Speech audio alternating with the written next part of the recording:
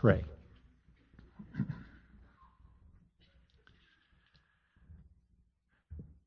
We've just been listening, Father, to this very beautiful and encouraging song about the name of Jesus, a name above all names. You tell us that in His name we have the authority to come into your presence, and that's what we're doing right now. In Jesus' name we come. Not because we deserve it, but just because of who He is, and He's made the way open for us. And you've told us that at the name of Jesus, every knee is going to bow, of things in heaven and things on earth and things under the earth. One of these days that's going to happen. And that every tongue is going to exclaim and confess that Jesus Christ is Lord, to the glory of God the Father. I pray then that this morning, in Jesus' name, the Holy Spirit would take these minutes now and use them for your glory in the life of each one that's here, to speak to each of us according to our own personal need. May our eyes be opened and may our spirits be receptive to allow you to teach us for your glory. Thank you for the opportunity. In Jesus' name, amen. Before we start looking at this chapter, which is a tremendous chapter, and we're not going to be able to look at all of it. It's just, there's too much in it. There are certain things I want to point out, however. But before we do, I want us to think for a moment about who it is that's writing this book that we just read, this chapter that we just read. This man called Peter. Who he is. What we can learn from his experience. I find every time I review Peter's life, I find a tremendous encouragement in seeing what has taken place, and not only in what has taken place in Peter's life, but therefore what can take place in my life, in your life, and in the lives of people that I am involved with in one way or another. Think for a moment. Peter, if we wanted to classify him this morning, and I don't particularly enjoy doing this because I'm not one given to this whole concept of the teaching that's going on regarding temperaments. Now, a lot of people are using that. I don't like it because I don't like to put people in categories. Nevertheless, if we were going to use the concept of temperaments this morning, we would have to put Peter in the concept or in the arena of a very choleric individual. Peter was a dynamic, impetuous, take charge kind of guy. In every situation in which we find him, Peter is either giving some good leadership or putting his foot in his mouth. One of the two. Now, that's sort of like many of us. The interesting thing is to see the progression of Peter's life. You remember one of the first encounters that Peter had with the Lord Jesus was when he and his brother Andrew and James and John, who were all partners in this fishing enterprise, were fishing, had fished all night, hadn't caught anything. They were washing their nets when Jesus came, followed by a large crowd, and Jesus asked if he could step into one of their boats and speak to the crowd. So he chose Peter's boat, Simon Peter's boat. They pushed it out a little ways. He finished talking to the crowd, and when he had finished, he turned to these men and he said, "Now, put your boats out into the deep water and let down your nets for a catch." Jesus was telling them, here's something I want to do for you. Peter's response, again, this impetuous response, was, "Lord, now look, we fished all night, and we've tried everything we know how. We're professional fishermen, and we didn't catch a thing. But something had caught Peter's attention." And he added then, "Nevertheless, at your word we'll do it." So they went out and did it, you remember, and they caught so many fish they couldn't pull the boats. One started to sink, and so they brought the other one out and filled it. Now, notice what Peter does. And here is the key to Peter's life, my friends. In that chapter, it's Luke 5 and verse 8. In that chapter, in that verse, it says, even though they caught all these fish, Peter was not impressed by that. He was impressed with the person of Jesus. And he ran and he fell at Jesus' knees. And he said, depart from me. I am a sinful man. Now, there you find the key to Peter's usefulness to God. And I suggest to you this morning that that is true for you and for me. A recognition, a continual recognition of our own unworthiness and the worthiness of Jesus to receive everything that we have. Because just a few verses later it says, Peter and these men, 4 of them, left everything they had, all these fish and all they had possessed, these boats and nets and everything, their livelihood. They left everything and followed Jesus. That was the beginning. But Peter hadn't learned all the lessons yet. And so as he goes along, one day, he rebuked the Lord Jesus. Matthew 16 tells us that Jesus was talking about his death and how it was going to happen. And it says Peter rebuked him. Peter said, Lord, that can't be true. That can't happen to you. And that's when Jesus said, get behind me, Satan.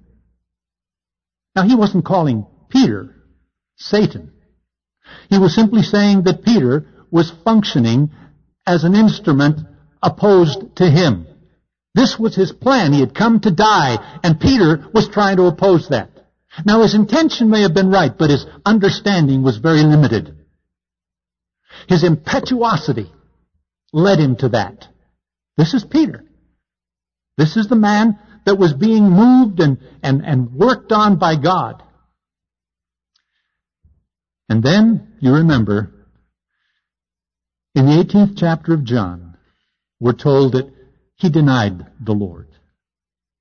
A little girl came up to him and said, you're one of his followers, aren't you? Peter said, no way. I don't know him. 3 times he did that. This impetuous, supposedly courageous man that took charge, when the chips were down, he denied the Lord. But the beautiful thing is this. Just a couple of chapters later, in John 21, Peter says, when Jesus asked him, do you love me? Peter said, Lord, I can't answer that way. I can't tell you I love you. Just a few hours ago, I denied you. How can I say I love you? But Jesus knew Peter's heart, just like he knows your heart this morning.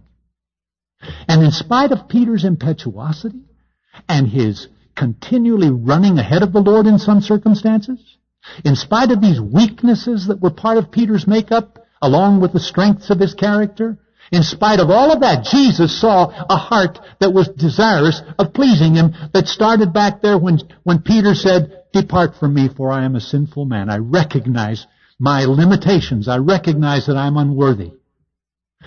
And so in John 21, Jesus says to Peter 3 times, take care of my sheep.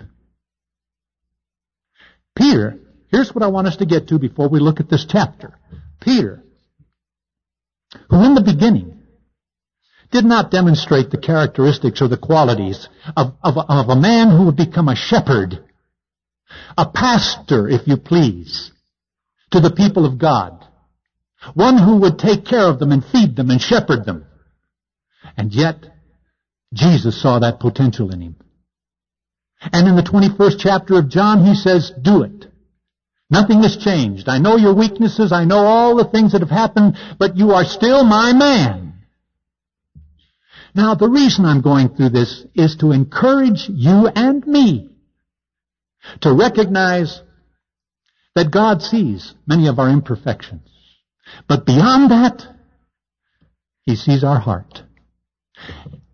And if our hearts are as Peter's, and we recognize our unworthiness, we recognize our shortcomings, but we give ourselves to Him, as Peter did, and left everything and followed Him, God takes that life and molds it and makes it into what He wants it to be. And then a few chapters later, in the 2nd chapter of the book of Acts, we have the coming of the Holy Spirit. And Peter becomes a new person. He was a follower of Jesus. But they knew nothing of the Holy Spirit up until that time. And when the Holy Spirit came, and they were all filled with the Spirit, they were all controlled and possessed by the Spirit, Peter became a totally different individual. And it's that person who is writing to us now in this chapter as a shepherd, as a pastor, saying, look, I love you. And here are some instructions that I want to give you to help you be the kind of people God wants you to be. This impetuous, hard-charging man has become a mellow, quiet, generous shepherd of the sheep. Doesn't mean he lost his drive, but a character change took place. In Romans 8:29 it says that God is at work in us, seeking to conform us to the image of His Son, wanting us to become more like Jesus in the way we behave. And that's what was happening to Peter. From out there where he started questioning Jesus, rebuking Him, denying Him, God takes that life and makes it an instrument of righteousness. I want you to be encouraged with that this morning. For yourself, perhaps someone you're praying for. Now, it's not going to happen quickly, it's not going to happen immediately, but God can work and will work wherever there's a willingness on the part of that person to allow God to work.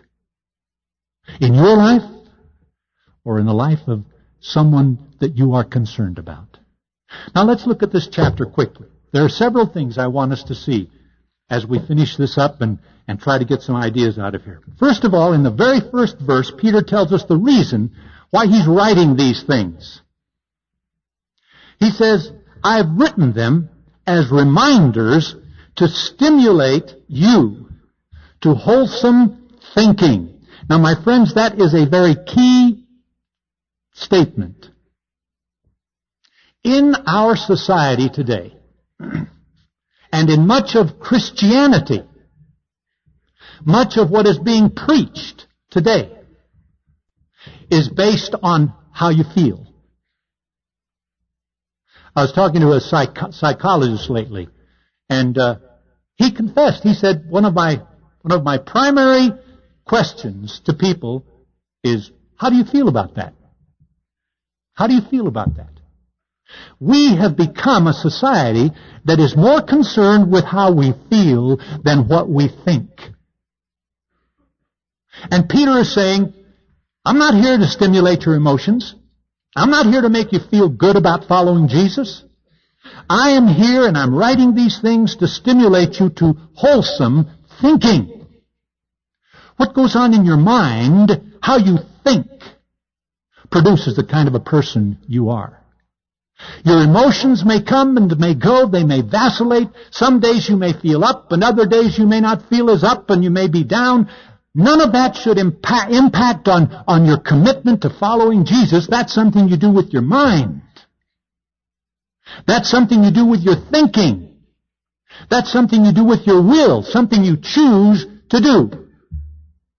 Peter is saying, I'm writing to try to stimulate you to wholesome thinking. In 2 Peter 1:12, just a couple of pages back, Peter makes this statement.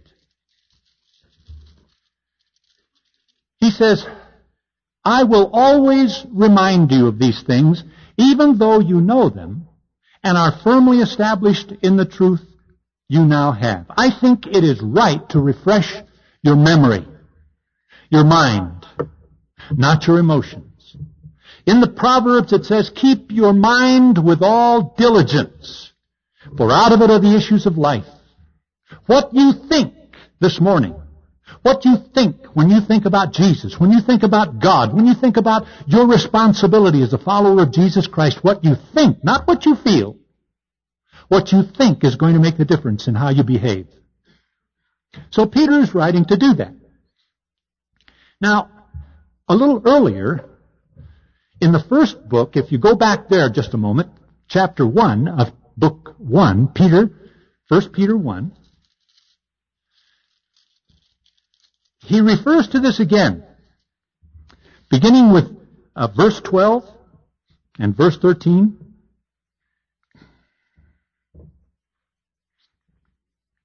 He says, that's not the verse I want. Sorry about that. It's verse 13.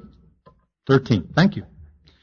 Therefore, prepare your minds for action. Be self-controlled. Set your hope fully on the grace to be given you when Jesus Christ is revealed. As obedient children, do not conform to the evil desires you had when you lived in ignorance. But just as he who called you is holy, so be holy in all you do, for it is written, you must be holy, for I am holy. Prepare your minds for action. How do we do that? Well, number one, we strengthen our mind. And how do we strengthen our mind? Peter is saying, I want to stimulate you to wholesome thinking. In what way? There's only one way for our minds to be stimulated to wholesome thinking, and that is with wholesome truth. And so the psalmist said, you remember this verse, wherewithal shall a young man cleanse his way? By taking heed to what? To the word of God. And so then he goes on, he says, thy word have I hid in my heart, that I might not sin against you. The word of God is that which prepares our mind for action. Not what psychologists are telling us, not what some of these radio commentators are telling us, but what the word of God says. To go back to the scriptures and strengthen our minds with what the Bible says is one of the most effective ways of preparing our minds for action. Peter is writing to stimulate us to wholesome thinking. And wholesome thinking only comes from wholesome truth. And some of the things that some of us read sometimes and allow ourselves to look at are not wholesome. And they sow seeds of wrong thinking in our minds. And before long we're allowing ourselves to vacillate regarding some of our own values. I know people who apparently know the truth, who have been involved in going to church and even being involved in serving in some capacity, who choose at some point in their life to ignore what they know and to allow themselves to accept other ideas from society that are contrary to the Word of God, that are not wholesome. And they make choices that lead them into error and failure and tragedy. Wholesome thinking comes as a result of looking at wholesome truth. My friends, I cannot emphasize that enough. Allow your minds, note that, I said your minds, to be filled with what God has to say. So that when you come to a point of decision, you make the decision on the basis of what God has to say, not how you feel or what people around you are saying, but rather what God says. So that's one way to strengthen your mind. Then I think another thing is in Romans 12:2, and you know this verse, many of you have heard it.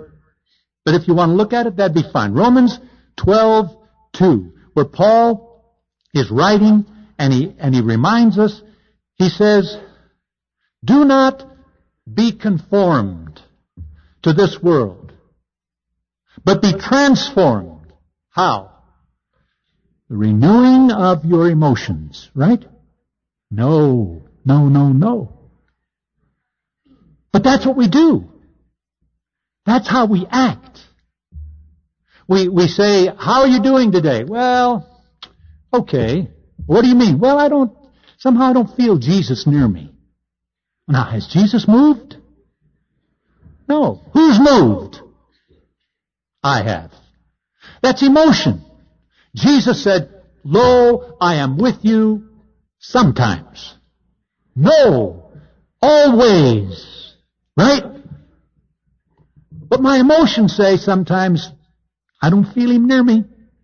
That doesn't change. If I am being renewed with the truth of God, I remember what he said, and I say, great. No matter how I feel, I know this is true.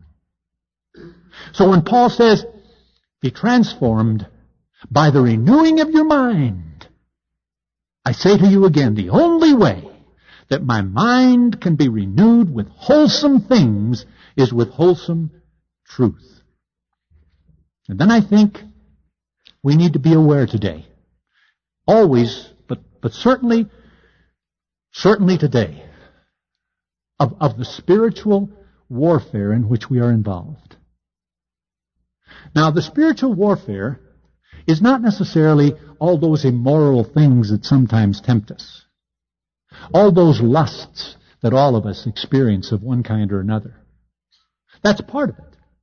But very often the spiritual warfare is something that goes on in our minds, in our hearts, that perhaps no one else knows about, we're not willing to admit, and they begin to eat us up like a canker. They begin to chew us up inside. That's why we're reminded in Hebrews 12:15, be careful. Be careful, because if you fail to appropriate the grace of God for that situation, a root of bitterness can spring up, and many are defiled. See, the real warfare is going on inside of us. That warfare that wants me to be easy on myself. That warfare that wants me to encourage my own personal desires. I mean, after all, I have my rights. I have a right for being all that I can be. Now, you see, you and I, who are followers of Jesus, need to say, no, I have a right to be all that God wants me to be. But that's different, because it may not be fulfilling some of my own selfish wishes. We are in a spiritual warfare. The only way you are able to effectively combat spiritual opposition is with spiritual truth, and that's the Word of God. When Jesus was tempted, you remember? 3 times, what did he do? He quoted Scripture. Interesting. His words are Scripture for us, are they not? We go back and read the words of Jesus, and that's Scripture. But when Jesus was seeking to take a stand against the enemy who was tempting him, he did not use his own words, even though he is the Son of God. He chose to quote to Satan words from the Old Testament with which Satan was familiar. He knew that was God's Word. And Jesus conquered the enemy with the use of the Word of God. And that's what you and I can do. He's out to do everything he can to discourage us. He's out to do everything he can to turn us away and send us on some false road somewhere. The only way to combat the enemy in a spiritual battle is with spiritual truth. So Peter says, that's why I'm writing to you. I want to stimulate you. I want to encourage you to wholesome thinking. Now, he talks about one other thing here that's very important. Back in that passage we looked at. He says, not only should you prepare your mind for action, this is back in 1 Peter, but be self-controlled. Now, that's a quality that not very many of us experience all the time. We react rather than respond. There's a difference. I react emotionally to a situation. And I may act in a way that is not pleasing to God because of my reaction. Because so often my reactions are are from my own personal selfishness. But when I respond to a situation, I am responding on the basis of evaluation on what I know to be true from the Word of God, and I seek to make my response one that will please God. Self-control, that's what it is. Self-control is not allowing myself to go off with that first reaction, but stopping and saying, wait. What would please God in this situation? What would it be that would bring glory to God right now in my own response to this? Someone who says something to me that hurts. Someone who accuses me falsely. Someone who does something unjust. My reaction might be one.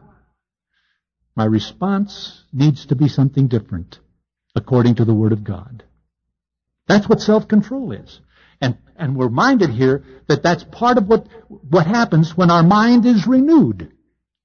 When we are renewed in our mind, when we allow the Spirit of God take the Word of God and renew our minds, we develop the ability to respond rather than to react. And then he goes on. And he talks about the matter of hope. There in that first chapter in 1 Peter that we were looking at. Hope. And that leads me to where we want to continue with chapter 3 of 2 Peter 3. Let's continue there now at verse 8. Do not forget this one thing, dear friends. With the Lord, a day is like 1,000 years, and 1,000 years are like a day. The Lord is not slow in keeping His promise, as some understand slowness. He is patient. Patient with you, not wanting anyone to perish, but everyone to come to repentance. We wonder sometimes, how long will God allow the conditions of this world to continue? It seems that they get worse and worse all the time, but none of it surprises God. That's all part of what's in the human heart. And God knows the human heart. The human heart is corrupt. The Bible tells us that. The heart is deceitful and desperately wicked. Who can know it? Well, God knows it. And we see it displayed. And we think, goodness, it's time for God to intervene, take us out of here, and fulfill all those prophecies. That's what we would like. But we're reminded by Peter, our timing is not God's timing. In Isaiah 55 it says, my ways are not your ways, and my thoughts are not your thoughts. For as high as the heavens are above the earth, so high are my ways above your ways, and my thoughts above your thoughts. I'm reminded how often I wish that something would happen in someone's life, to see a change, someone that I'm praying for, someone I care for. And it doesn't happen right away. Hope says God is still in control. Now we must distinguish between hope and expectations. They're different. See, I can't say, Lord, I believe that you are in control, therefore I ask you to do this. Those are expectations on my timetable. Expectations need to be put aside, and hope needs to be encouraged. The God of hope fill you with joy and peace in believing, that you may abound in hope by the power of the Holy Spirit. That's what Paul says. Hope, a recognition that God is who He claims to be and that He will do what He promised to do. That's what hope is. Remember the little chorus? In His time, He makes all things beautiful. In His time, Lord, please show me every day as you're teaching me your way. that you'll do just what you say in your time. Sing it once with me. In His time, in His time, He makes all things beautiful. In His time, Lord, please show me every day as you're teaching me your way, that you'll do just what you say in your time. And the key of that, of course, is it's in His time, not mine. Not mine. My hope is in the Lord, that He will do what He promised in His time. So He says, a day is as 1,000 years, and 1,000 years is a day in God's economy. Then He reminds us. Look at verse 11. Since everything will be destroyed in this way, what kind of people ought you to be? You ought to live holy and godly lives as you look forward to the day of God and speed its coming. Now there is Peter's reminder again of how we should think. Regardless of what's going on, he's told us that there are people that are going to come and they're going to make fun. They're going to scoff at the truth of God, and that's going on. Don't lose heart, he says. Instead, knowing that that's going to happen one of these days, that the day of God is going to come, then you need to you live holy and godly lives. See, those are kingdom values, my friends. They're not this world's values. They're the values of God's kingdom. And you and I, who have entered into God's kingdom through a relationship with Jesus Christ, are to live according to those values. One of the values is everything is going to be destroyed. You can't take it with you. Now, stop and think about that. Think of the impact that should have on the way you live. How you spend your money. What you buy. All those things that you get caught up in sometimes and that become so important to you. It's all going to be destroyed. All of that. Automobiles, homes, motorcycles, dune buggies. It's all going to be destroyed. There are two things that the Bible tells us are eternal. One is the Word of God. It is changeless. It lives and abides forever. And two are people. And your investment in people is an eternal investment. And instead of getting caught up in the value system of a society that gathers to itself all that they get to hope to make them feel good somehow, to get involved in recognizing my investment in two things, the Word of God and people, are eternal investments. And there will be eternal rewards.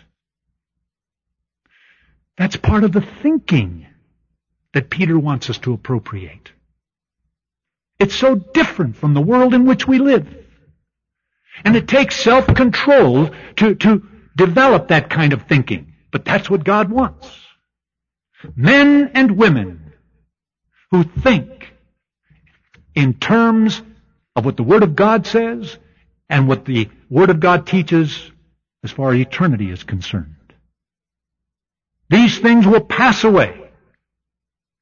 But these other things that I've mentioned will live for eternity. The Word of God and people. And let's close with verse 14. So then, dear friends, since you are looking forward to this, make every effort to be found spotless, blameless, and at peace with Him.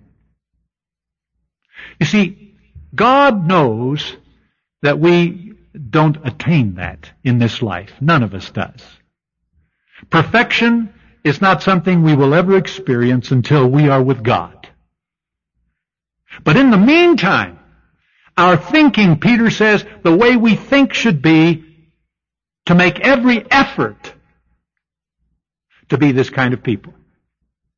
Make every effort. Move. Don't sit back and wait for something to happen. You make every effort to be the kind of person that God wants you to be.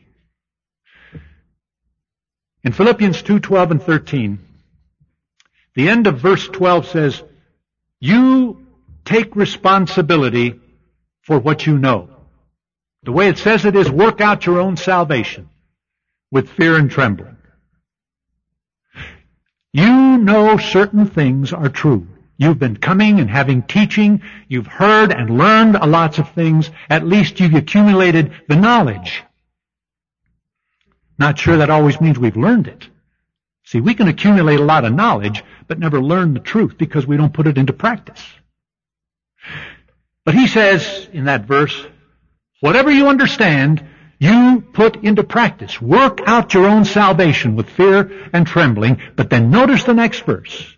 Because God is at work in you to will and to do of His good pleasure. You make every effort, Peter says. And then we are reminded God will come alongside and work in you that which is pleasing in His sight, to will and to work of His good pleasure. That's the combination. We make every effort, and we fail, just like Peter did, and we stumble and fall, and God picks us up and He forgives us. But we keep making every effort honestly to be what God wants us to be, and He says, I'll work in you to will and to do of His good pleasure. So Peter says, beloved, I've written all this to remind you and to stimulate you to wholesome thinking. I don't know what your thoughts are this morning. God does. But I want to join Peter this morning, seeking to stimulate you to wholesome thinking so that you make the right choices on the basis of what you understand. Let's pray.